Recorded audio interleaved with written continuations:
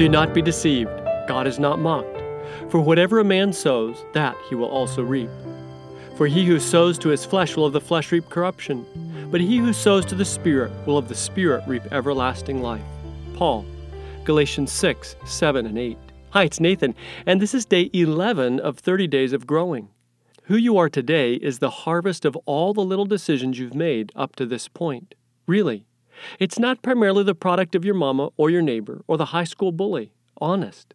Yes, all of those interactions left a mark, but fundamentally, it's the decisions you have made that, like seeds pressed into fertile soil, have made you the person you are today. Okay, so maybe I've just sucked the wind out of your sails, but hang in there. First, there is redemption and recovery for the harvest you're facing today. Second, if you take this whole decision sowing concept seriously, you can begin planting the decision seeds today in anticipation of the person you will meet in the mirror tomorrow.